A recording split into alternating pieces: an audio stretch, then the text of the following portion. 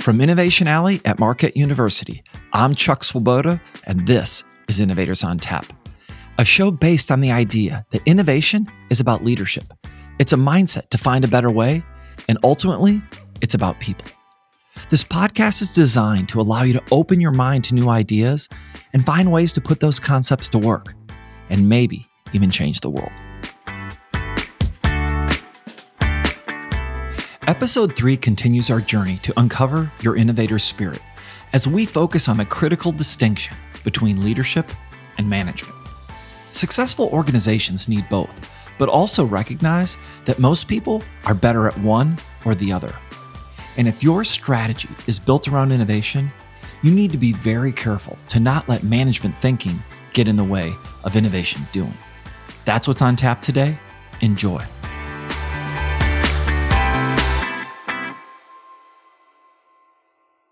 Early on in my tenure at Cree, we had an informal rule.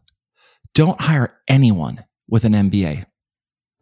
Now, this might seem like an unpopular idea, and it often is. In fact, I once gave this advice to a group of MBAs at their commencement ceremony. Now, as you can probably imagine, it didn't initially go over very well until I had a chance to explain my reasoning.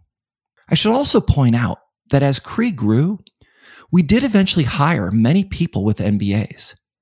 However, early on, it was important for us to identify people that would best fit our company culture and business strategy because they were fundamentally linked. Now, you're probably wondering where this approach came from. Well, one of our core beliefs was that you can't manage innovation. You have to lead it. We had seen firsthand that management thinking was counterproductive in the pursuit of the impossible. And we knew that people who spent a couple of years of their time and a lot of money learning all these new management skills were going to really want to apply all that new thinking. But that wasn't going to help us drive innovation. In fact, we were pretty sure it would slow us down. So if I asked you to tell me the difference between managing and leading, what would you say? Think about it for a second.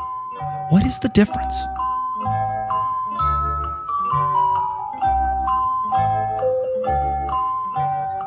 Well, for me, I think Steve Jobs probably said it best. Management is about persuading people to do the things they do not want to do, while leadership is about inspiring people to do the things they never thought they could. Management is getting people to follow known processes and procedures to deliver expected results. The goal is to reduce risk and volatility in order to maximize predictability. By definition, that doesn't lead to something new, and it certainly won't lead to innovation. Innovation fundamentally requires leadership. It's about convincing others to do something that's never been done before, to make the impossible possible. If you want to innovate, you can't be limited by the boundary conditions of management, and you can't be afraid of failure.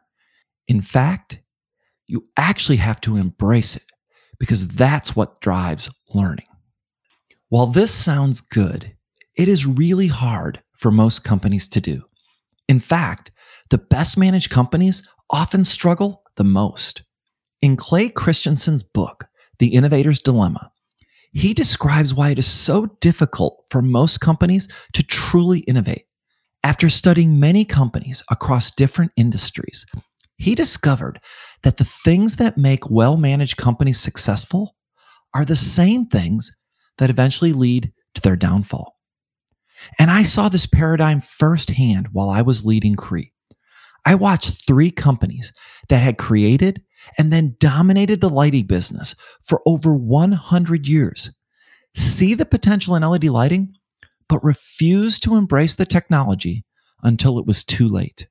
Their management system was designed to optimize the current business model and reject anything that got in the way of delivering predictable results that they had signed up for.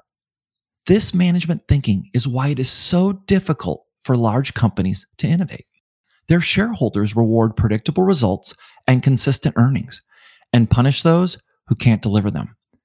They actually don't want innovation. With that being said, successful organizations need both leaders and managers. But you have to decide who's really in charge. If you want to innovate, you need to consciously empower the leaders to drive the business. So which are you, a manager or a leader? And for those of you wondering, why can't you be both?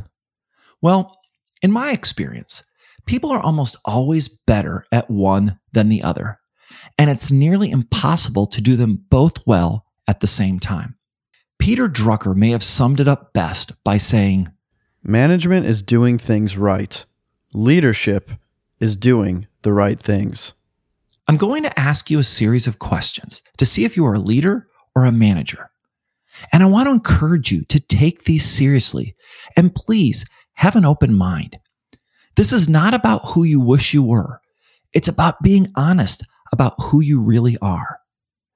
Now, since we don't have the ability to hear your answers, I asked Kyle, my podcast producer, to test these exact questions out on a young professional friend. After Kyle asked the questions, please take a moment to decide how you would respond before you hear what his friend Ashley had to say. Ashley, welcome to Innovators on Tap. Hi, happy to be here. Do a quick introduction before we give you these questions. Yeah, of course. My name is Ashley Benson. I am the Director of Impact at AgriCycle Global. All right, thanks, Ashley. So question 1, imagine that you've spent the day interviewing to be the head of marketing for a budding entrepreneurial enterprise. Things are going really well, and you're feeling like you want to work there. Then, during the last interview of the day, you're with the CEO, and she tells you that the company is still deciding what the title of your job would be. It's either going to be a vice president or a director. Either way, the compensation and job responsibilities are the same. How would you respond? I would want to know what the other heads of the departments were going to be titled. And I would want to make sure that if every head of department was going to be a VP and then this department was going to be a director, I would really push for the VP position. In my experience, a manager feels like they need a title to be empowered. And while it is normal to expect the same title as your peer, a leader doesn't need one. They empower themselves through their ability to convince others to do what is needed. All right, moving on to question number 2. So imagine that you're the head of sales for a $50 million company and you manage a 17-person global sales force. You're attending a sales conference with colleagues from other companies in your industry, and you're in a breakout session where the facilitator asks you to define your current role to the group. What would you say? I would focus on what our global team has done and what our accomplishments have been. I think when people hear 50 million or 500 million, it can be just a number. But when you describe what your team has been working on and what your goals are and the approaches that you've all taken, I think that tells a better story of what you're accomplishing. A manager defines their role based on who and what they are responsible for, like the size of their team. A leader defines their role based on what they are trying to accomplish. Question 3. Imagine that your team has devoted the last few months working toward a major deadline on a critical project. Regrettably, one person on your team that you manage, they come up short. And that means that you're going to miss this big goal. The next day, you go into work and you're at the weekly staff meeting in front of all of your peers. And your boss asks you what went wrong. How do you respond? I would first and foremost be honest and transparent about our team not hitting the goal. And I would lay out all of the steps that we did and all of the benchmarks that we did hit. But then I would explain how we fell short. A manager is accountable for doing what they said they would do and expects partial credit when things don't quite work out. A leader is accountable for the outcome of the team and recognizes that close isn't good enough. Question 4. Imagine that you're in a company meeting to go over quarterly targets. One of your peers explains that their team is going to actually miss their goal, and they need more resources to give themselves any chance to finish their work in time. Now, your team still has work to do, but you're pretty confident that you're going to hit your goal. And your boss chimes in, and she asks the group if they have any ideas on how we can close this gap for this other team. What would you do? Well, first I would ask which types of resources are needed. And then depending on that answer and knowing what my team's capacity is, I would suggest that one of our teammates, if they were able to provide the resources that were necessary and also maintain like what our responsibilities were as a team, I would suggest that that was a way that they could fill the gap. A manager views resources as their own and something to be protected. A leader views resources as shared and to be used in whatever way they can to serve the greatest need of the organization, even if that means having people help out in areas outside of their core expertise. Question number 5. Imagine that your organization is in a slump and it's struggling with slowing sales. To get your annual bonus, the president of the company is requiring that you commit to a 5% growth target. The thing is, you believe that if your team pushed really, really hard, you might actually be able to hit 10% growth. What would you do? Yeah, this really reminds me of a previous role. My boss really taught me this lesson of shooting for beyond what others expect of you.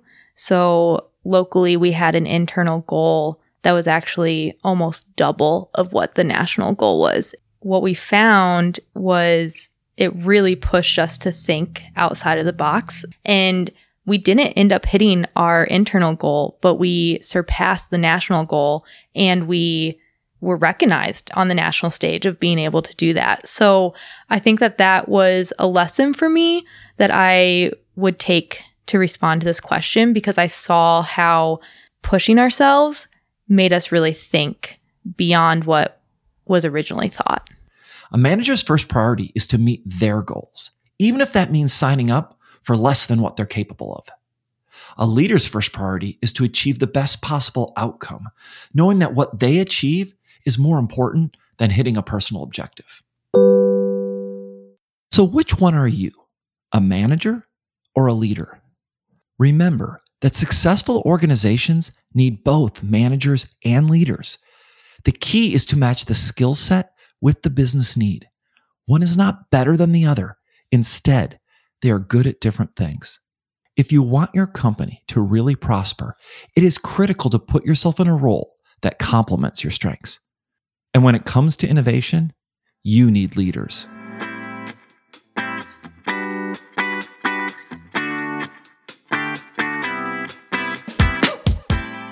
Thanks for joining me today on part 3 of our journey to discovering the mindset to pursue the impossible. Please rate and review us on Apple Podcasts or wherever you listen.